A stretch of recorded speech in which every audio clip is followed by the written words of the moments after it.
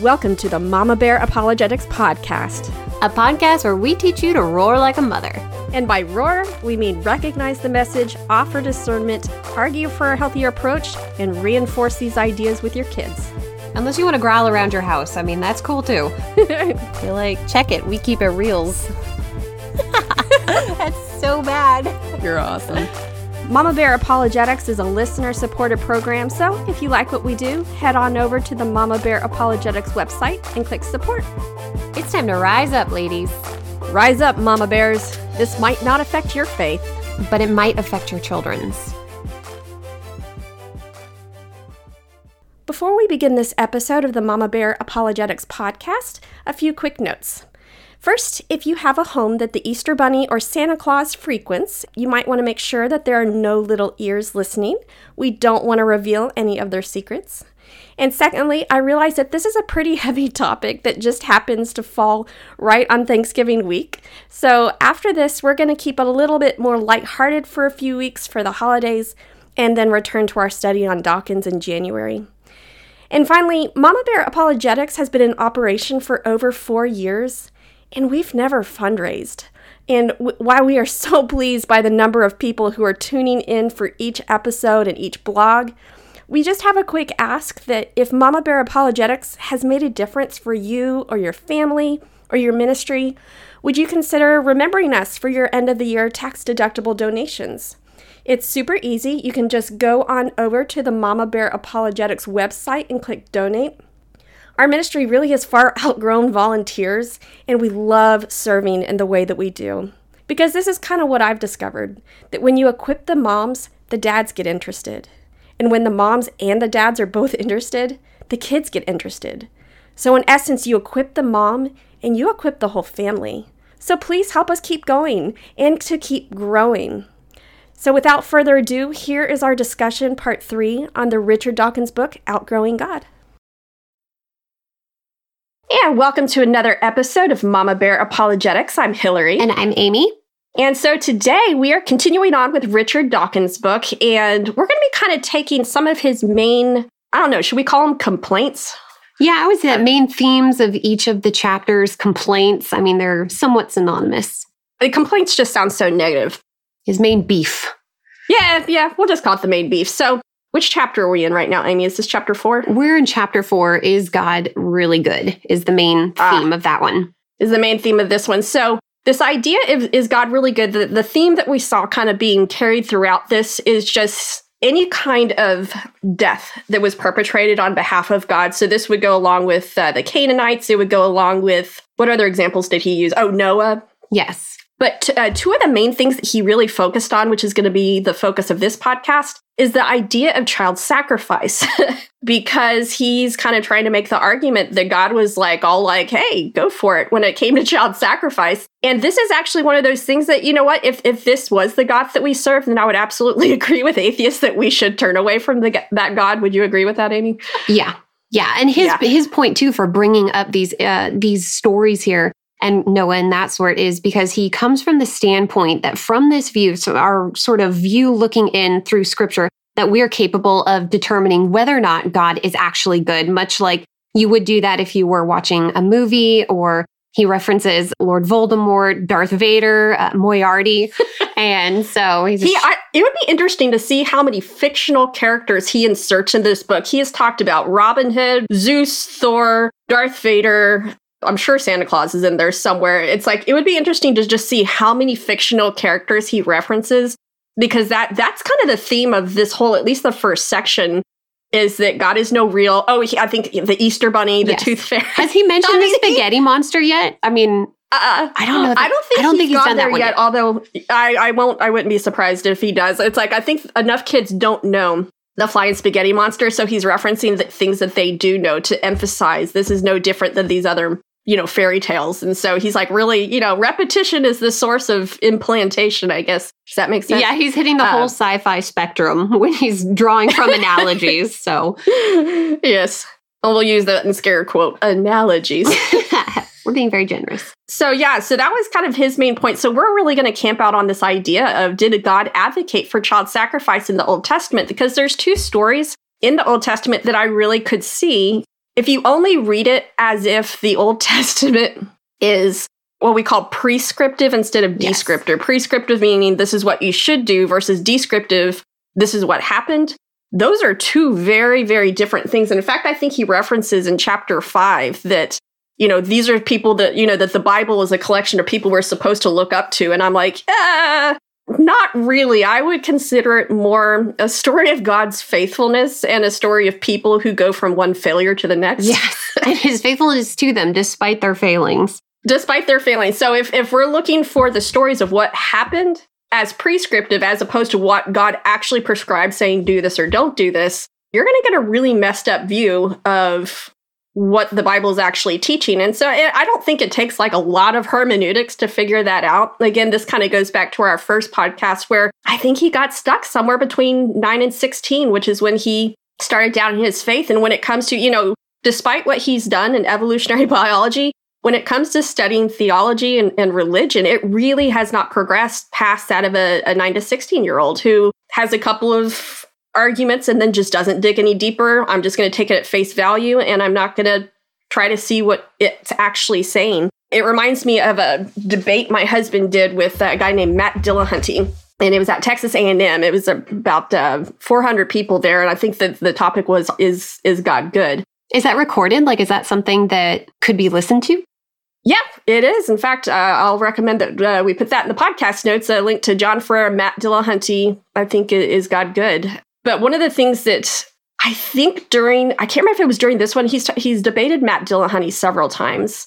But one of the things that Matt Dillahunty actually said was, John said, do you care about the context? I think the thing that Matt Dillahunty was camping out on was slavery. That's one of the things Dawkins goes to actually in chapter 5, which we might need to address because I think that's kind of another big challenge. Yeah. But John's got a really good presentation on that, explaining kind of the historicity of that. But he asked him point blank, do you care about the context and do you care about the history in which this was written? And Matt Dillahunty said no. And John said, then you don't care what it says. Yeah. Yeah. If you take context out of it, then you can twist it to whatever you like. And that is one of the unfortunate tendencies that you do see at times with folks who are atheists and who are tackling scripture, is they don't exactly give a fair presentation on what the argument is. It'll be very biased, it'll be twisted. And you do see that in Dawkins' book, to where if you weren't very familiar with your Bible and you were just reading Dawkins' summary of what happened with Abraham and Jephthah and that sort of thing, you would be on his side totally. But again, it's because there isn't that context there. There isn't that background. Yeah, and I would say, I wouldn't even call this an atheist thing. I think this is a people thing, because we see this happen. I think the Christians can fault atheists for this, but the atheists can rightly fault Christians for this. That's true. Because there are enough Christians out there that do the same thing. And that's kind of one of the things we're trying to really combat in Mama Bear Apologetics is how do we think through this and present people's ideas fairly? And thankfully, since Dawkins kind of almost caricaturizes himself so that we don't actually have to exaggerate when we say what he's saying, we just quote what he said. We're going to be talking about, did God advocate for child slavery in the Old Testament? So here's the two main stories that we're going to go through today. The Abraham and Isaac story, and a story about a guy that a lot of people don't know named Jephthah, who basically made the dumbest vow to God ever made. Yeah, hands down. Yeah, hands down, the dumbest vow ever. So before we go into this, it would probably be helpful to look at what God actually said about child sacrifice, because in both of these stories, it's one of those things that you're kind of drawing from inference rather than God commanding things. So let's see what God actually said about child sacrifice. So in Jeremiah 32:35, it says, when it says they, it means the Jews, they built the high places of Baal that are in the valley of Ben Hinnom to cause their sons and daughters to pass through the fire to Molech, which I had not commanded them, nor had it entered my mind that they should do this abomination to cause Judah to sin. So basically, we're going to be talking about what the ancient Near East gods were like and how common a practice this was, and how Israel and Judah was kind of seduced into doing the same thing because they started following the other gods. And God's like, not only have I not commanded it it never even entered my mind to command it, which I think is going to be important for the Abraham story. And then the second one would be Leviticus 22. And it says, tell the Israelites, any Israelite or foreigner living in Israel who gives any of his children to Moloch must be put to death. The people in the land are to stone him, and I will, which of course Dawkins would have, he has a beef against stoning. And I will set my face against that man and cut him off from his people, because by giving his offspring to Moloch, he has defiled my sanctuary and profaned my holy name. So this idea of child sacrifice in Jeremiah 32:35, he says, is an absolute abomination, would have never entered his mind to ask. And then not only is he so against it, but he says, if you do this, the death penalty is sufficient, or what's the word I'm looking for, is appropriate. Yeah, it's very appropriate. It's just, we cannot tolerate this in any extent. So we're going to kind of go into what was going on with the ancient Near East gods. But first, let's talk about, so the evidences that Dawkins is using is from Abraham and Isaac. So do you think we should just kind of read part of the passage that where it would appear that this is what God was saying? Yeah, we can read that. Let's see, I've got it open right here. This is found in Genesis 22. All right, so starting in 22:1, it says, sometime later, God tested Abraham. He said to him, Abraham, here I am, he replied. Then God said, take your son, your only son Isaac, whom you love, and go to the region of Moriah. Sacrifice him there as a burnt offering on one of the mountains, and I will tell you, or mountains that I will tell you about. Early the next morning, Abraham got up and saddled his donkey. He took with him 2 of his servants and his son Isaac. When they had cut enough wood for the burnt offering, he set out for the place God had told him about. On the 3rd day, Abraham looked up and saw the place in the distance. He said to his servants, stay here with the donkey while I and the boy go over there. We will worship, and then we will come back to you. Abraham took the wood for the burnt offering and placed it on his son Isaac, and he himself carried the fire and the knife. As the 2 of them went together, Isaac spoke up and said to his father Abraham, Father? Yes, my son, Abraham replied. The fire and the wood are here, Isaac said, but where is the lamb for the burnt offering? Abraham answered, God himself will provide the lamb for the burnt offering, my son. And the 2 of them went on together. When they reached the place God had told him about, Abraham built an altar there and arranged the wood on it. He bound his son Isaac and laid him on the altar on top of the wood. Then he reached out his hand and took the knife to slay his son. But the angel of the Lord called out to him from heaven, Abraham, Abraham. Here I am, he replied. Do not lay your hand on the boy, he said. Don't do anything to him. Now I know that you fear God, because you have not withheld from me your son, your only son. Abraham looked up, and there in the thicket he saw a ram caught by its horns. He went over and took the ram and sacrificed it as a burnt offering instead of his son. So Abraham called the place, the Lord will provide, and to this day, it is said, on the mountain of the Lord it will be provided. So I can see where someone who just reads that could see like, oh, God wanted him to sacrifice his son, and then he changed his mind. We want to point out a couple of different things. First of all, in verse 1, it says, sometime later, God tested Abraham. So let's talk about this idea of testing. Is testing a bad thing? So what did you find when you looked up the word testing in the Hebrew, kind of some of the connotations it had? So it was really interesting looking up that word testing, because it can mean 2 different things. It can mean to tempt and to prove as well. And by proving, that means to sort of prove something as solid, as reliable, that sort of thing. You see this word used at times by Satan, testing or tempting, but that's tempting into sin. But with God, it's to prove this faithfulness. Now, sometimes people may live up to that, as in the case of Abraham, and other times they may be proven to fall short, as in when... And then you have the hot mess that is the rest of yes. the Old Testament. Oh my gosh, yeah, and it's then a they cycle. did what was evil in the sight of the Lord. That's practically like an Old Testament drinking game right there. Oh my goodness, yes. And so you see it used, God uses this in times to prove the faithfulness of his people, and sometimes they do. They live up to it, they do great, pass with flying colors. Other times, like with David doing the census to sort of, get his own pride up and everything, you see him falling short. So yeah, you do see it used in the same, or in the different contexts, but this doesn't mean that constant challenge of, oh, well, God's tempting me to sin. No, it's not that. It's God's proving to prove faithfulness. And as you mentioned earlier, before we were talking before here, it's God also proves his faithfulness. So I thought that was really interesting when you were looking that up and seeing there. one of the things I want to address is this idea of people be like, well, golly, that's kind of a jerk move to make someone prove themselves by sacrificing their son. Because I can understand how, like, in our 21st century, that would be pretty bad. But this idea of testing, one of the things that I noticed is that so many times in the Old Testament, God proves himself. Now, when I looked up the word, the Hebrew word for testing right there, there's a bunch of verses that talk about not to test the Lord, kind of Exodus 17:12. Why do you test the Lord? In Numbers 14:22, where it says, you have put me to the test. In Deuteronomy 6:16, you should not put your Lord, your God, to the test. So all of these are talking about we are not to test God. And so people might say, well, that's not fair. It's like, if he's allowed to test us, why can't we test him?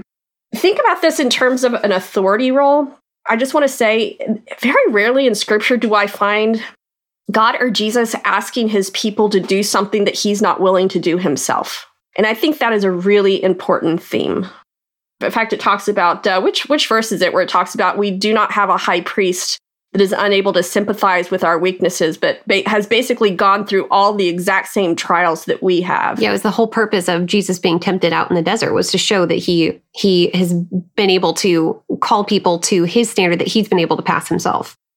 Yeah. So it reminds me of just this idea of God puts himself to the test over and over again to prove his faithfulness. But when you look at all these verses saying, don't put the Lord to the test, it's inappropriate if you think of an authority versus subordinate position. Like, let's say that we have a boss who wants to test us to make sure that we are capable of the job that we've been hired to do. It is appropriate for him to test us. It is not appropriate for us to turn around saying, I want to test you.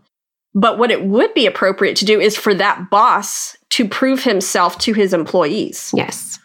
In different ways. So in that sense, it's like if we want to put ourselves on an equal footing with God, that right there is someone who just doesn't understand even the concept of authority. And if you have a problem with authority, then, I mean, that's a whole other issue right there. But to say that God is an authority, that he's a higher being than us, I mean, that's what you might call an understatement. Yeah. Especially an authority figure who's proven himself time and time again, faithful every single moment. It just wouldn't be realistic to be like, oh, you got to prove yourself. Wait, he already has constantly. Yeah. It's kind of like that verse that talks about, will you give us a sign? I'm like, didn't you? It's like the people, I think, I'm not 100% sure. I think the people asking for the sign were the same ones who had just seen him feed the 5,000 the day before. And so it's like, what sign? I mean, were you not here yesterday? I'll have to double check on that one. So something that my pastor has said about this that I think is also important for the idea of testing is he says the heart cannot follow what the will cannot obey. And I think that is really important because this is basically what's going on with cognitive behavioral therapy. Is that people are having emotions that are coming from either thoughts or actions that they're doing that are not consistent with that are inconsistent with the emotion they want to have. For example, someone who maybe struggles with depression, maybe they're not taking care of themselves. So their mind is saying, you're not taking care of yourself, therefore you must not be worth anything. Interesting. Or getting into abusive relationships and staying in that abusive relationship, it's your brain is coming to the conclusion, I deserve this. So this idea of testing isn't just, say to prove something, but the idea of testing is actually to increase someone's belief because when you put your money where your mouth is, you're actually more likely to stick with it. And which brings me to a quote that was in From Creation to the Cross. Creation to the Cross is a really great book that talks, it's a really readable survey of the Old Testament. But one of the things that I like that the author said in here is, it appears God wants to do more with Abraham than drop promises on him. Abraham had received an irrevocable promise from God, but being God's candidate for blessing is not a trip to Disneyland. Because God is going to bless Abraham, he's going to make him into a man of faith. And then again, it says a couple pages later, Yahweh tests them as he tests all. Not to tempt to sin, but to cause increasing recognition of his ways.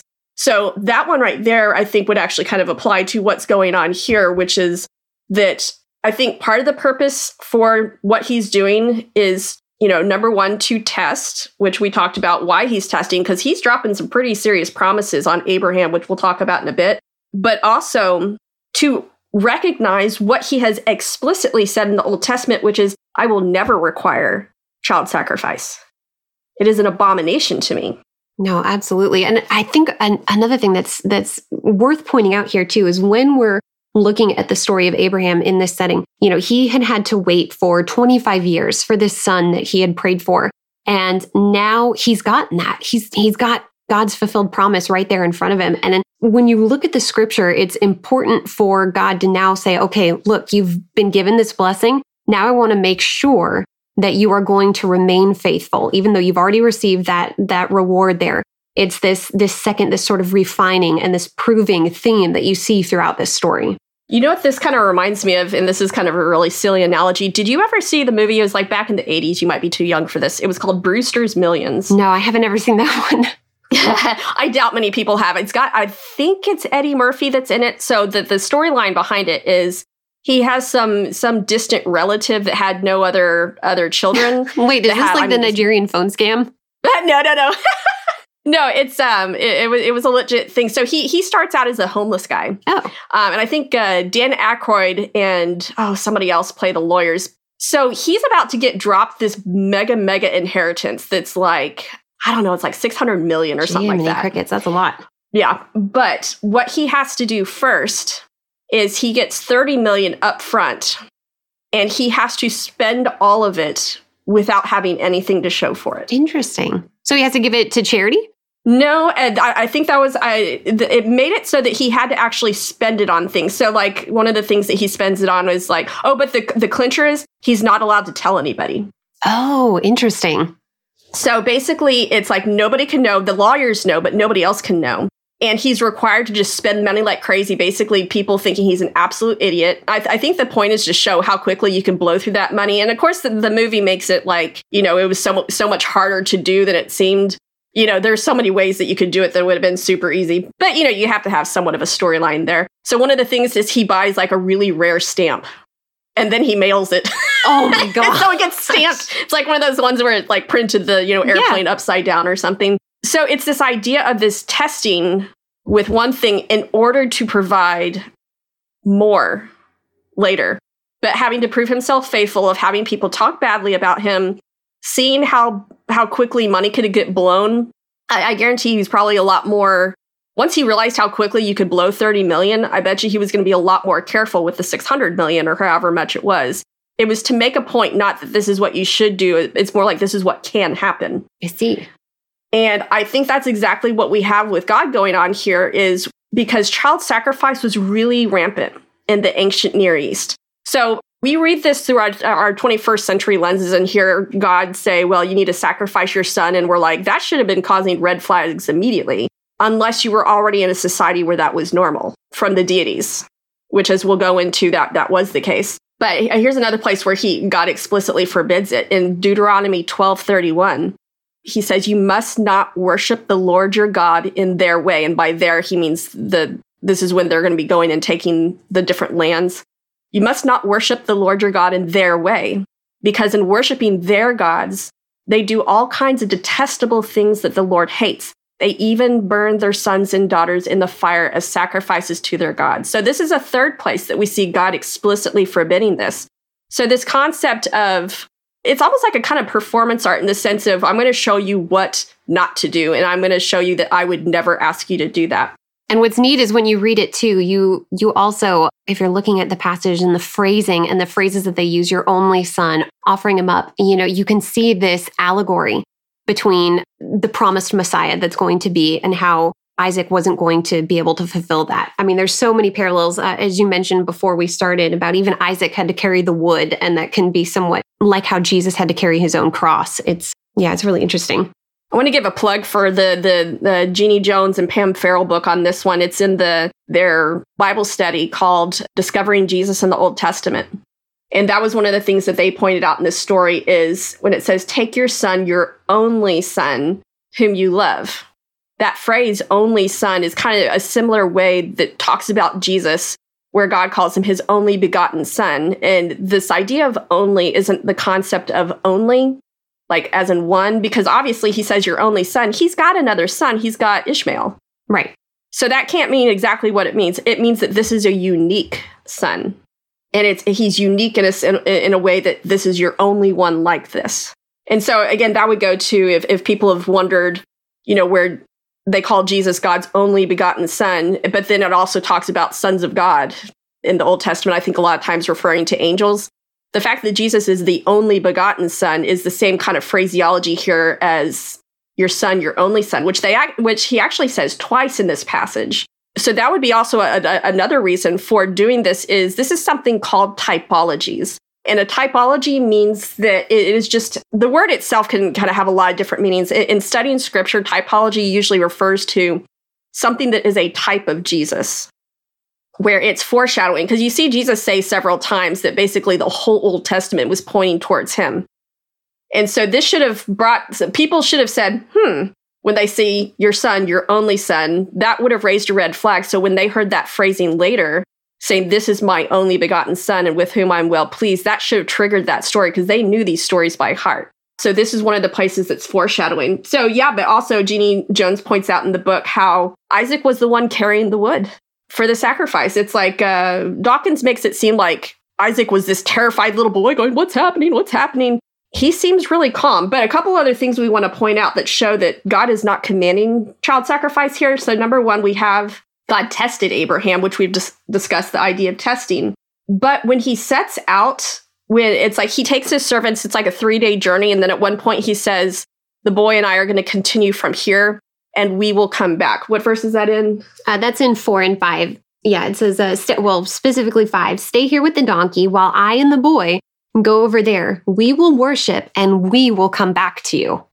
A beautiful example that even at and that had to have been an awful 3-day journey. Like, I'm sure Abraham, there's just so many things going on in his head. Like, oh my gosh. Lots of thinking time there. There's no Pandora to listen to. But I mean, he knew from the very beginning, look, God's going to provide. So we're going to go, we're going to worship, but we're both going to come back. I mean, what a statement of faith. Yeah, absolutely. Also pointed out the fact that I think Abraham was like over 100 at this point, and we're not 100% sure how old Isaac was, but basically if he's like 8 years old or more, if he can handle a 3-day walking journey, the kid's got to be old enough to be able to basically run away from his father. Well, and the amount of wood it would have taken to sacrifice, because you had to build a fire large enough to sacrifice a ram. And if you've ever been around a farm or a petting zoo, you would need a fairly large fire. So a good amount of wood, and he carried it up the mountain. So obviously he's old enough to be able to handle that. Yeah. So this idea of him just being scared and terrified, what's going on, it's like, it kind of shows Isaac's faith as well and his submission to what's going on, and maybe his belief that what his father said was true. We are going to come back, because when he asked, where's the sacrifice? He said, the Lord will provide. The Lord will provide the lamb. Oh, and something else that was pointed out in Jeannie Jones's book, which I thought was interesting, is the idea that the ram's horns were caught in basically what is similar to what the crown of thorns was made of. Oh, interesting. Yeah, I thought that was just kind of fun. Well, and one commentary too pointed out Isaac's meekness, like he's just going, he's faithful as parallel to Christ's meekness to going toward the cross. And so it's just neat. You just see all these ties. So in summary, on the Abraham story, that we have ancient Near East gods that required child sacrifice, and this is actually the culture that he came out of. So this wasn't a crazy request, but at the same time, you could tell Abraham knew that God was different, because he didn't believe for a second that he said the Lord is going to provide, and me and the boy and I will return. And some people speculate that he maybe believed that if he sacrificed Isaac, that the Lord would raise him up from the dead. So he was still willing to go through with it if that was what the Lord commanded. The idea of testing is this idea of being able to prove someone faithful. And when God is dropping the kind of promises on Abraham that he was dropping, you need to have someone that you can trust. Cognitive behavioral therapy says that our heart can't follow what our will can obey. So this was part of the Lord testing him, which is appropriate for an authority to do to a subordinate, but not the other way around. However, God has always proven himself. He has chosen to prove himself. So he doesn't ask us to do anything he hasn't done himself. And then we have verses that we talked about where God explicitly, I think there's 3 that we talked about, that God explicitly forbids child sacrifice. So I would say all that, the argument that this story is an example of God advocating for child sacrifices is not a good argument. or to even support the argument that God is somehow evil or mean is no, there was purpose, there was design in this. If there hadn't been any of that purpose, that telos in there, then, yes, God would have seemed a little wacky, but no, there was a whole design to this. And yeah, it's neat to see. And to kind of be fair to Dawkins, one thing that he did bring up, which is something that I still struggle with, is the story of Job.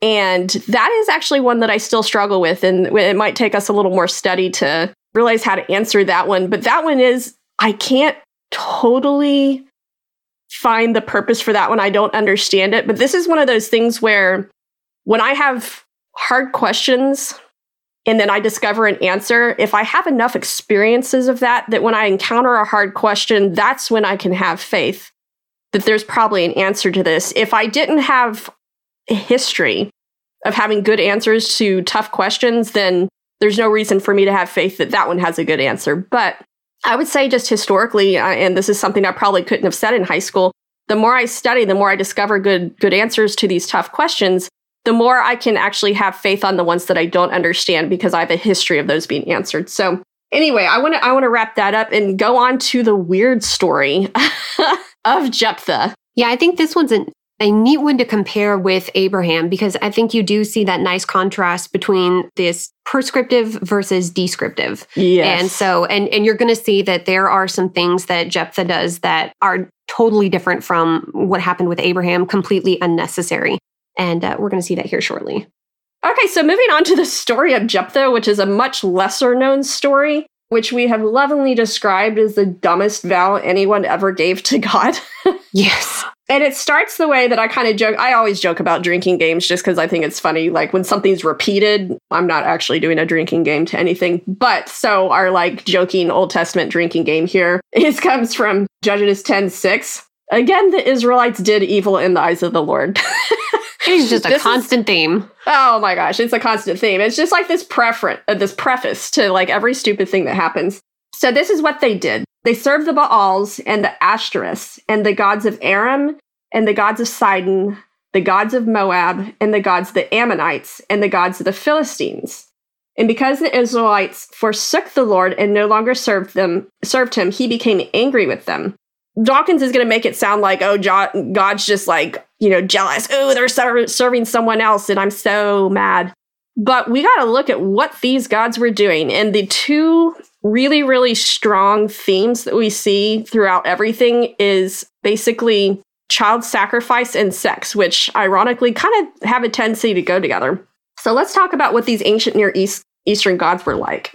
Ooh, can I interrupt and just jump back just a quick second? Because I think it might be a good thing to just quickly point out that there's a difference between righteous jealousy and unrighteous jealousy. And that's one thing that Dawkins really blurs through his book is he just thinks, oh, well, if God is jealous, then he must be, just that one girlfriend, who is just, you can't talk to anyone, you can't even look at anybody or else I'm going to fly off the handle. But that's not the case. If you're going to a party with your husband and all of a sudden one of these gals comes up and she starts flirting and being a bit ridiculous toward your husband, you're going to have jealousy, but that's not an inappropriate emotion. That is an important emotion to have. That's your husband. And just like with God, it's his jealousy for his people is a righteous jealousy. And so him being against bad behavior isn't something that's contrary to his nature. And I think that's important to understand, especially when it comes to things like jealousy, wrath, anger, that sort of thing. Those are righteous in certain contexts. Yes. In my Old Testament class, I'm listening to the lectures and I love how kind of just deadpan dry this guy talks, but he was talking about the difference between that righteous jealousy and the dumb jealousy. And he was like, some people think of jealousy as, if someone even talks to someone, my boyfriend even talks to someone of the opposite sex, that is not the biblical view of jealousy. That's just crazy. It's like, I can't remember the exact phrase he used, but it was really funny. He's like, that's just a crazy person. It's just a crazy person. Yeah, it is. Yes. So that is not the kind of jealousy we're talking about here. But why would God be jealous? So why would God be protective of his people for serving these other gods? So let's take a look at some of the gods. So the first one we're going to look at, it gave us kind of a long list of the different gods they were serving. So Baal is kind of like, some people say Baal, some people, I think usually the Hebrew scholars I hear Baal, so I'll say that. that was kind of an umbrella term for kind of the god of that region. But then there's also specific gods that are mentioned. But a lot of times the same gods are going to be mentioned under that kind of umbrella term of Baal. So let's look at what happened with Elijah with 1 Kings 18, 27 and 28. This is where basically God has been like, basically, what's that line from Sweet Home Alabama, where the father tells the daughter, you can't ride 2 horses with one butt, sugar lump. Oh my gosh. But he doesn't say but, he says something else. So basically, it's kind of a pee or get off the pot kind of thing. Mm-hmm. That the God's tired of them serving the Baals and pretending, paying lip service to him. So Elijah basically has that showdown that says, okay, we're going to see whose God is the real God. And so let's look at how the prophets of Baal try to get their God's attention. So it says in verse 27, at noon, Elijah began to taunt them, saying, shout louder, for he is a god. Perhaps he's in deep thought or occupied or on a journey, which, fun fact, the Living Version translates that into perhaps he's on the toilet. So I like the fact that they make deep thought and occupied toilet. I mean, makes sense for men. But. Yeah, if you have a tendency towards sarcasm, you might see this as biblical validation that your sarcasm's acceptable. Preach. Okay. Perhaps he's sleeping and must be awakened. Yeah, there's a lot of sarcasm going on here.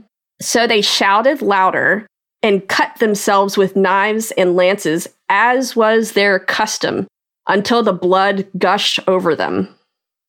And you thought people dancing with snakes was weird. So this idea of God being a jealous God over them, it's not as much of like, my feelings are hurt, you're worshiping someone else, as it is, this is bad for you. And I don't want to see this happen to you. If the way they worship their God was like slashing themselves to bits, as was their custom, let's just say that that's not a God I would want my people serving. So anyway, and moving on to the 2 verses that we read before, which is Jeremiah 32:35, where it talks about they built high places of Baal and caused their sons and daughters to pass through the fire to Molech, which I had not commanded, nor had it entered my mind. Again, this is what the other gods were requiring. And again, Leviticus 20, where it talks about sacrificing your children to Molech. All of these things these are the gods that are surrounding them. People are causing their children to be sacrificed. So moving on to this verse 6. The gods of Aram, the gods of Sidon, Ashtoreth, Moab, gods of the Ammonites. Who were these gods? So one of the major ones was Ashtoreth. And so you'll see this in a lot of different ways. It'll be Ashtoreth, Ashtart. What are some of the other variations of this name? Well, it kind of depends on the region, because even in ancient Egypt, Ishtar, there was that as well. So the goddesses, the names would kind of change a bit, but sort of their purpose and their function was the same. It was, especially when it comes to Ashtoreth and things, it was fertility. So if you were going to worship, you would go to the temple and you would pick out a priest or priestess, and y'all would get busy, and that was your worship. And she was a fertility goddess of war, that sort of thing. And so that is how you worshiped and tried to secure fertility, was you would go and serve that way. Mm-hmm. So I think some of the ancient Near East literature that I've read kind of refers to, they thought that what would happen is the god would look down on these two people getting busy, and it would, since they thought that the laws of nature were based on the god's capricious natures, that when they saw people getting busy, then they'd think, oh yeah, maybe I should do something. I'm gonna make their land more fruitful. And that really was the idea, or I'm going to help them have more babies. That was the idea behind it. Whatever it is, it's this idea of basically having sex is the way that you worship. So I'm just going to say probably a lot of religious men back then. Yeah, right. So, and you can see how that would, and Solomon was even torn astray by this. And you could see how that would be tempting to folks who are more, when sensuality is very appealing and very attractive. So you can see how people would be led astray into this. And I think it's really interesting that this kind of goddess of sex and this god of sacrificing your children go hand in hand, because you know what? What happens when you have sex is you have babies. So what do you do with all the extra babies that are born to these temple prostitutes? Well, let's sacrifice them. And so it's kind of this closed system there that, again, I think we should be able to see this is not the kind of gods that the Lord wants them to serve. Yeah, it's this desecration of creation. I mean, when man and woman were created, it wasn't until woman was created, pro-woman, that God said, this is very good. My creation is very good. I mean, we are the image of God. So to have the sort of worship that desecrates that image, that imago Dei, is just so counter to his nature. And I think this also goes along with I can't remember I think it's the book Hosea that has the word whoring. More than any other book I've ever read in my life. They've gone whoring after their gods. They've been whoring this, whoring that. It actually makes sense why he would use that phrase, because not only is it being unfaithful to God, so it's like if we are kind of his people, we're the bride of Christ, and Christ wasn't there yet, but in the sense of we're covenanted to him as in kind of representative of that marriage relationship. Being with other gods would be a sense like being unfaithful, but secondly, there's literal whoring going on here. Whenever you serve those other gods, so much sex was involved, they were literally whoring themselves out. So I don't think it was just a turn of phrase. I think it was both figurative and literal. So anyway, some of the other gods mentioned here, Sidon, the gods of Sidon, that was Jezebel's hometown. Jezebel is one of those names that I don't think I've ever heard. No matter how many bad names I've heard, I don't think I've ever heard someone give their kid the name Jezebel. It's too well known. I mean, for that strict purpose. I mean, even if you've ever read book The Handmaid's Tale, the building where they had prostitution that the commanders could go to was called Jezebel's, and there was a reason for that. So I mean, it's just this name that's synonymous not only with just evil, but also with prostitution, which you could see tying into their idol worship. Also, so Jezebel, that was where Elijah with the prophets of Baal that were like slashing themselves. That's her hometown. That's who they worship. So that's that tie-in. The god of Moab. This is Chemosh, and this is the same god as the Ammonites, and they have archaeological evidence of human sacrifice, which we will provide in the show notes that showed that, child sacrifice was going on there as well. The gods of Aram. Here's an example of the god of Aram, and which I think is in the same area as Edom, in 2 Kings 3:26 through 27. Oh, wait, no, this is Moab, so we're going on to Moab, sorry. When the king of Moab saw that the battle had gone against him, he took with him 700 swordsmen to break through to the king of Edom. But they failed. Then he took his firstborn son, who was to succeed him as king, and offered him as a sacrifice on the city wall.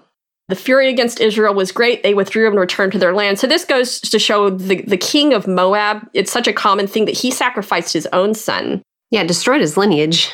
Yeah, destroyed. Well, I'm sure he had more. Right. But it's still that firstborn son was considered the pinnacle. And then the Ammonites, they also serve Molech, who is the god of child sacrifice. So these are the gods that God is trying to prevent the people from worshiping. So the backstory, so again, we're getting back to, we needed to go into the ancient Near East gods. So the backstory for Jephthah, which is the second example that Dawkins really harps on, is that Israel was worshiping other gods. God removed his hand of blessing and gave them over to the Philistines and the Ammonites who oppressed them. Israel repents, and one of their military leaders makes a really stupid vow that ends up in the killing of his daughter, supposedly, quote unquote, to God. So we read in Judges 10:6, the Israelites did was evil in the sight of the Lord. It talks about all the gods they served. And God just sort of turns them over to the gods that they were worshiping. I mean, they were worshiping the gods of the Philistines and the Ammonites, and who were they conquered by but the Philistines and the Ammonites? So he just says, all right, if this is who you want to worship, let them save you. And we see that isn't what happened. I think that is interesting. The people oppressing them, they decided to start worshiping their gods. I'm sure we can find a lot of modern day analogies and parallels to that. So Judges 10:10, then the Israelites cried out to the Lord, saying, we have sinned against you, for we have indeed forsaken our God and served the Baals.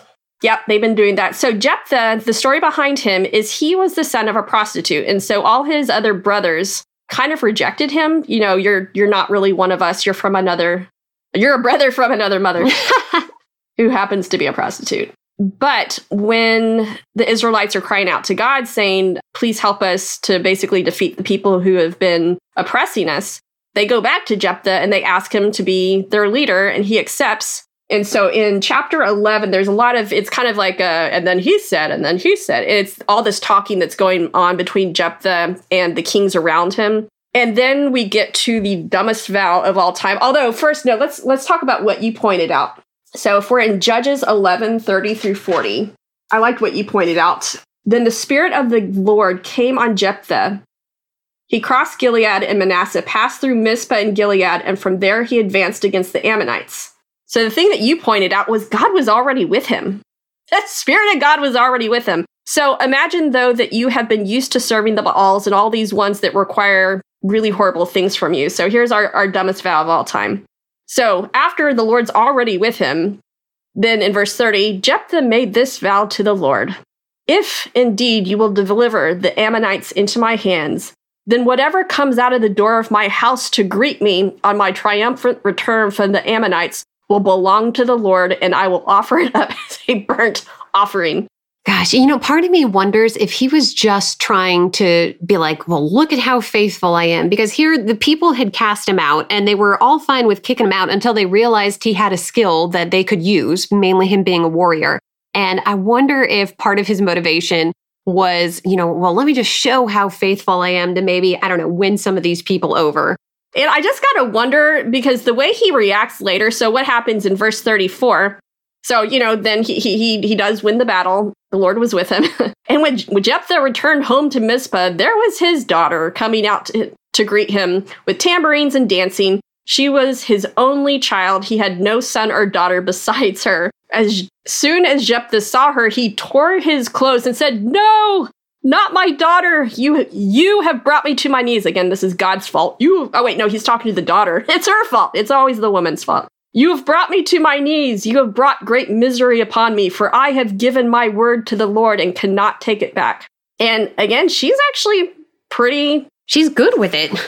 Yeah, she's kind of chill about it in the sense of, there's a kind of a beauty in submission, but at the same time, again, remember, this was the culture that they lived in, that the gods did require this, which is exactly why the Lord said, don't worship their gods. So she said, "My father, you've given your word to the Lord. Do to me as you have said, for the Lord has avenged your enemies." Then she went off and she kind of mourned for a while and came back, and he sacrificed her. So the question that Dawkins has in here, is this an example of God being cool with child sacrifice? Or even just endorsing it? Yeah, I would say that this is a massive facepalm. I think it's one of those things where as soon as he made that vow, I can picture God just doing this massive facepalm and being like, oh my gosh, like seriously? I've got so many other places where I commanded not to do this. So I think one of the main things in here also is the fact that Jephthah tried to serve God in the way that he served the other gods. And basically the Lord allowed him to suffer the consequences of his own stupid actions. Well, and they had been warned too. I mean, in Numbers 30, when Moses was talking to the heads of the tribes, he was saying, don't take oaths don't be willy-nilly with them. I mean, they're very serious things. So they had been warned about the seriousness of this, which you actually see in his daughter. It almost seems like Jephthah's sort of looking for a way out, and she actually encourages him to be faithful with his vow. She's like, "No, you need to carry this out. Give me 2 months to mourn my virginity, but then you need to do what you told God you were going to do." Yeah, and I think there's also something to be said for words are binding in a certain way that I don't think that we understand. And the reason why I think that is when I think back to the story of Jacob and Esau, how when Jacob tricks his father into giving him the blessing instead of Esau, and Esau is just begging him, "Don't you have more of a blessing for me? Don't you have more?" And Isaac is just lamenting, "No, I already gave my blessing to your brother." There's something that's binding about vows, which I think is also in the New Testament, where in the Sermon on the Mount, somewhere in Matthew 5, I'm not sure exactly where Jesus kind of says, it's in Ecclesiastes that you pointed out, in Ecclesiastes, where he says, "Don't be hasty to utter a vow before the Lord come near to listen, rather than to offer the sacrifice of fools." And I got to imagine the sacrifice of fools is pointing back to this whole Jephthah thing. Yeah, it is. Well, and you'll see other verses too that is saying, don't make these hasty vows and not vowels. This isn't Wheel of Fortune. Vows. Don't make these and then cry out, "Oh, I didn't mean it." I mean, you just see constant reference back to Jephthah. Like, this was a really big mistake that he made. And it wasn't included to say, "Oh, yes, this is okay." It was referenced, this story was referenced as a warning, as a message of, here's a really bad thing that went down. And please, everybody else learn from it. So again, this goes into the idea of a descriptive versus prescriptive. This would be something that's descriptive. We already have multiple references in the Old Testament that God specifically says that human sacrifice is not something that he approves of, nor would he ask anybody to do that. And then we have this example of someone making a really stupid vow and the Lord just kind of not say anything. It doesn't say, and the sacrifice was sweet to the Lord. It doesn't say anything about that. It's just like, this is what happened. So this is a descriptive, not a prescriptive passage, because there is nothing in this passage that tells us this is what we should do. But if we look at other scripture, which you have to interpret all scripture from other scripture, that's why we do systematic theology, is we don't pick just one verse. If you just pick one verse or one passage, you can justify anything from the Bible. Because again, a lot of the Bible is about people making stupid decisions. And so if you're going to use that as like every example in the Bible is telling me this is what I should do, then you don't understand the concept of history. Made up stories always have a moral. Non-made up stories tell you what happened, even though the people were dumb. So that would be kind of our discussion of, did God advocate for child sacrifice in the Old Testament? I think when we look at it in regards to the whole of Scripture, and when we look at it into regards of what's actually happening in these stories, we can say, no, God is not advocating for child sacrifice.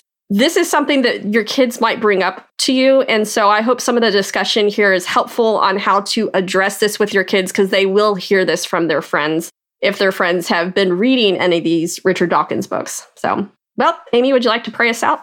Father God, we're thankful that your word is such that we are able to grow, to learn, to understand more about your nature and more about just even the failings of people who follow you, so that we can grow from that. These stories in here are messages of faith, of rewards for faith, but also of the implications of free will and poor decisions.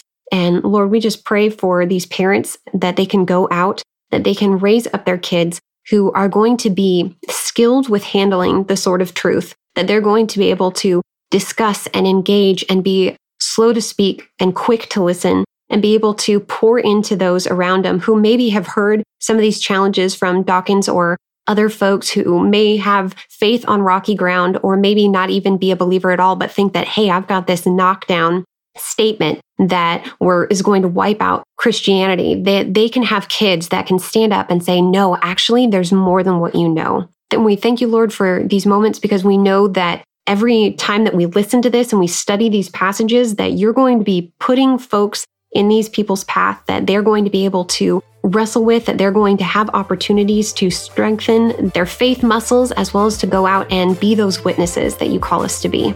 In your holy name, amen. This has been a Mama Bear Apologetics recording. To learn more about Mama Bear Apologetics, please visit us on the web at www.mamabearapologetics.com. We hope you learned a little more about how to sift through ideas, accept the good, reject the bad, and now you can go teach your kids to do the same. Do you have any questions? Or maybe some ideas about future podcast episodes? Send us an email to askthemamabears@gmail.com and we'll do our best. Rise up, ladies. Rise up, Mama Bears. We are all in this together.